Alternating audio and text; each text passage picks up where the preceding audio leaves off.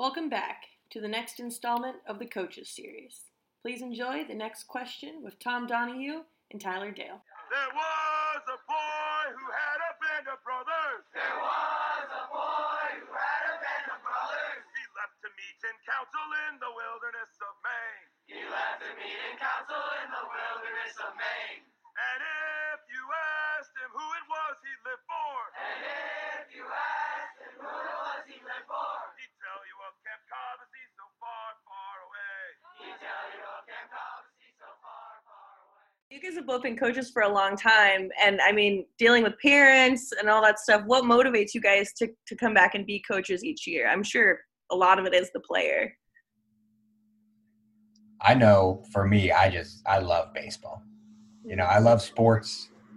I love working with kids, but I love baseball.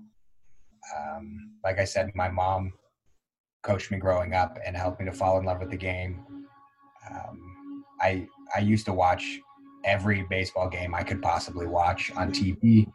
Every summer we would go to Denver and watch some Rockies games. I just love the game. I think there's been situations in my life that baseball has kind of helped me to stay positive and to stay focused and to given me something to work towards.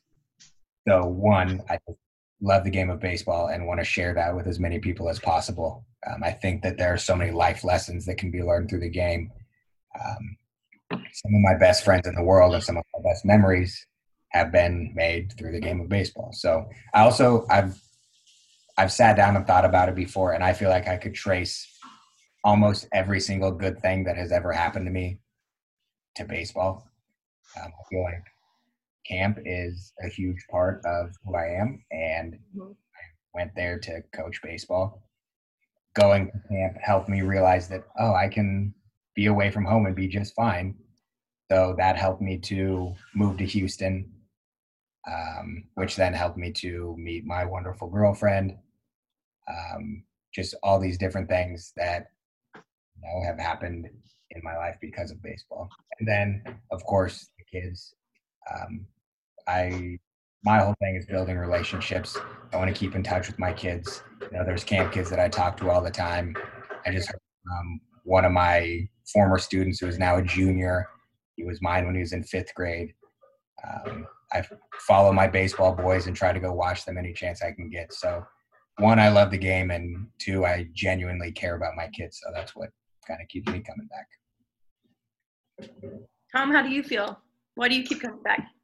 Definitely, it's obviously the kids that keep you coming back. For me, it keeps me young. Yeah, that as much as that sounds crazy, being around the kids makes me feel like I'm still young.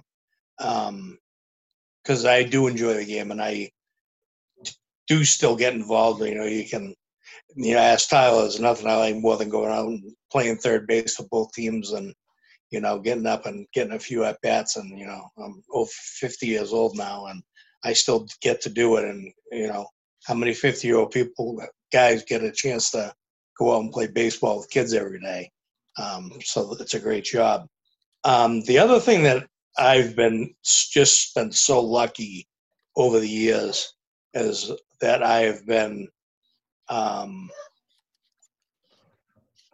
part of great coaching staffs. And it wasn't by accident, because I always sought out people to work with that I had a good relationship to begin with, that I knew their coaching style, I knew what they wanted, I knew how they did things. And the biggest thing about coaching is not really coaching together. About coaching with those guys is not the friendship that you form through coaching. I mean, you start off, knowing guys, but then once you get through a season with somebody, you become very close friends with those people. Mm-hmm. And even with, my baseball staffs, I had Tyler I don't even know if I had Tyler for 2 years. I think I might have only had Tyler for 1 year. Yeah. But every one of those kids that work in my baseball staff, have become my guys, through the years. Those are all my guys. And that's what coaching does for you. It's coaching is you hear it all the time. Coaching is a fraternity, and it's a very tight knit community, a very tight knit fraternity where everybody's got each other's back. You always have to protect each other, and you always have to stick with each other. And there's not a lot of it's different than a lot of jobs in the world where people are trying to get ahead of one another.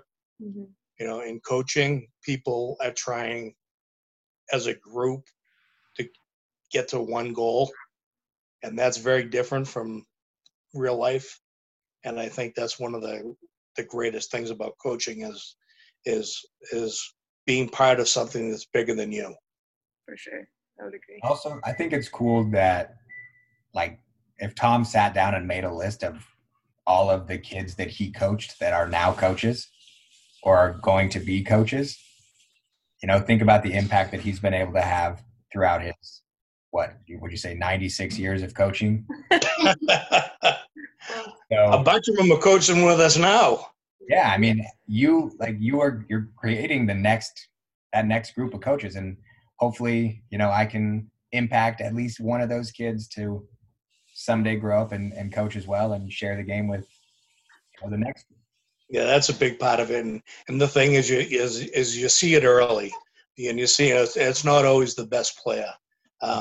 You can always, you can always tell kids all the time. I got a sad story I have to share with you, just because it happened very recently. I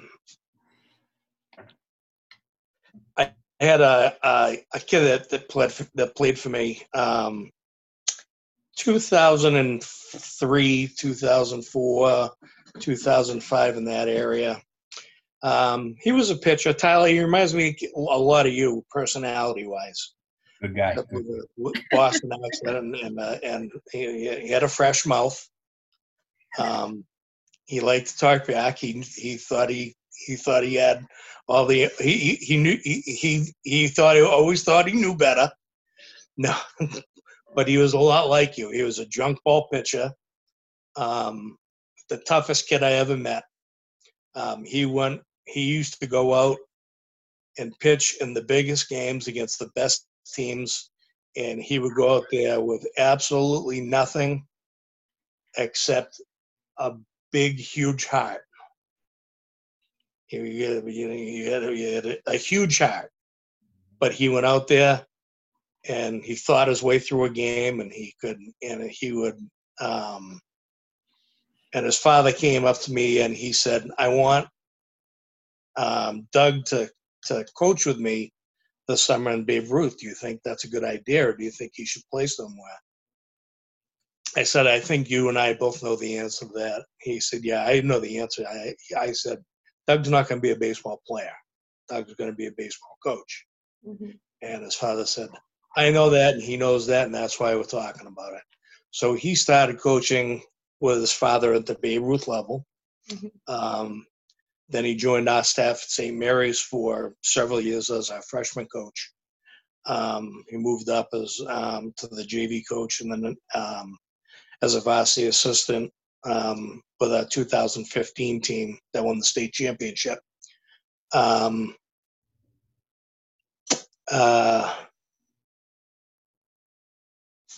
he got an opportunity to leave. He got an opportunity to be the top assistant at Lynn English High School, which is another.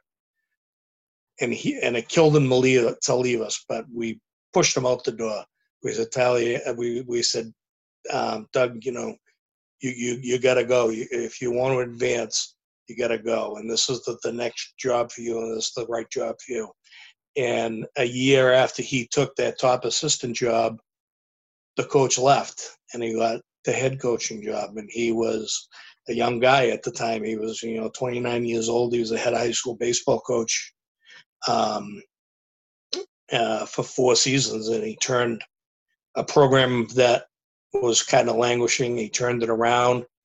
he implemented a lot of the things that we did at St. Mary's. He got all the kids to buy in. It was not it was an inner city school. It was not an easy place for him to coach, but I had to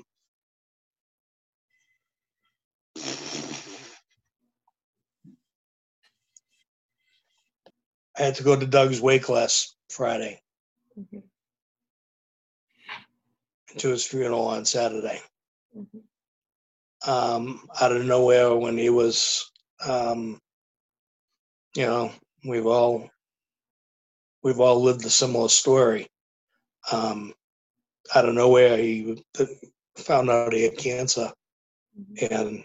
and it just ravaged him. And he coached 2 seasons with it. And last season, the season got canceled. He was ready to go, even though he was going through treatment and everything. And he was trying to hang on and see if he could get through this. But he fought it as long as he could, and he didn't have any more fight in him, and it was just so aggressive. And so he passed last week, and that was one of the toughest things I've ever had to go through, was going through, not only one of my favorite players, but through a young kid that coached with us and, celebrated state championship with us. And, we got to play against him a couple times, and we beat him, and he would be so mad at us. And, but he was just a kid that we loved, and I loved him for his toughness, and he never proved how tough he was then during the last 4 years when he was, in the battle for his life.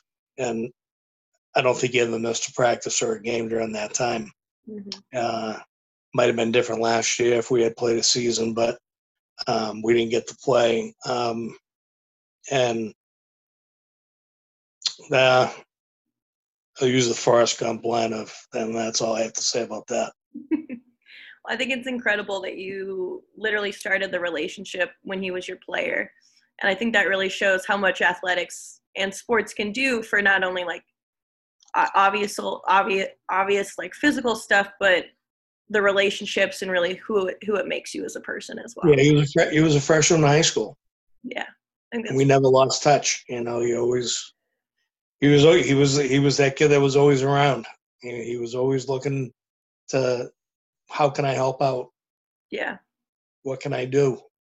And he became a great coach and a great leader of young men. And to watch his team on Friday and Saturday